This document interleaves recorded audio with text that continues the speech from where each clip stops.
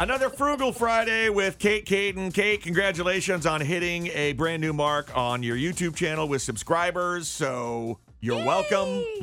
Thank you so much. I'm so excited. We're on the road to 50,000 friends. Thanks for supporting me. That's pretty awesome.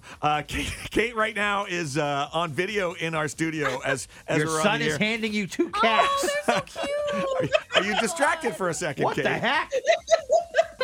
I remember so when cute. we went through all like the COVID stuff and we were doing a lot of meetings like online and stuff. My kids would constantly Yes. kind of drift into the background with one of our pets or just to be seen. They'd walk by a few times.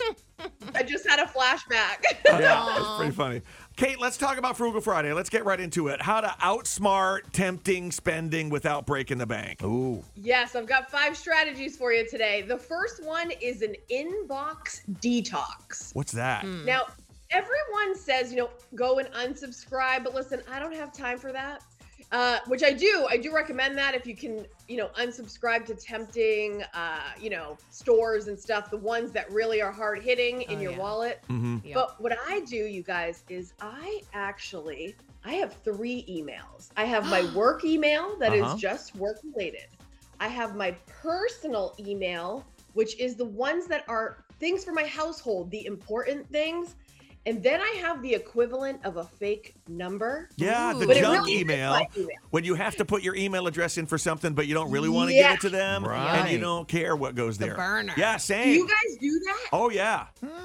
Because I'll hand that out like confetti. You want my email? You get an email and you get an email. Mhm. But I don't ever have to look at that email, and I highly recommend it. That is a And great then idea. you can look at it when you want. Send all the temptation that way for when you're looking for deals, but not have it under your nose every single day. And that way I know if I get something on my work email or my regular personal email that I didn't sign up for, I know, like, that's not real. I didn't sign up for it. It may be a scam. Yep. Right? Exactly. And in that case, you might have to unsubscribe. But exactly. So it's a great filter. And then just another added thing is if you have Gmail, which a lot of people do now, there are filters that you can set up. If you just Google how to filter your Gmail email, you can filter out spam automatically so you don't even have to see it and get tempted. Wow. Yeah, mine's sectioned off by like promotional, and Yeah. then there's personal, and I have like 5 emails. It takes but- like all the shopping offers and segregates them for you into one folder that you can ignore. I love it. Yes, and there are even more. It depends how meticulous you are with what you want to see and what you don't. There's even more I found the other day. But I'll move on to number 2.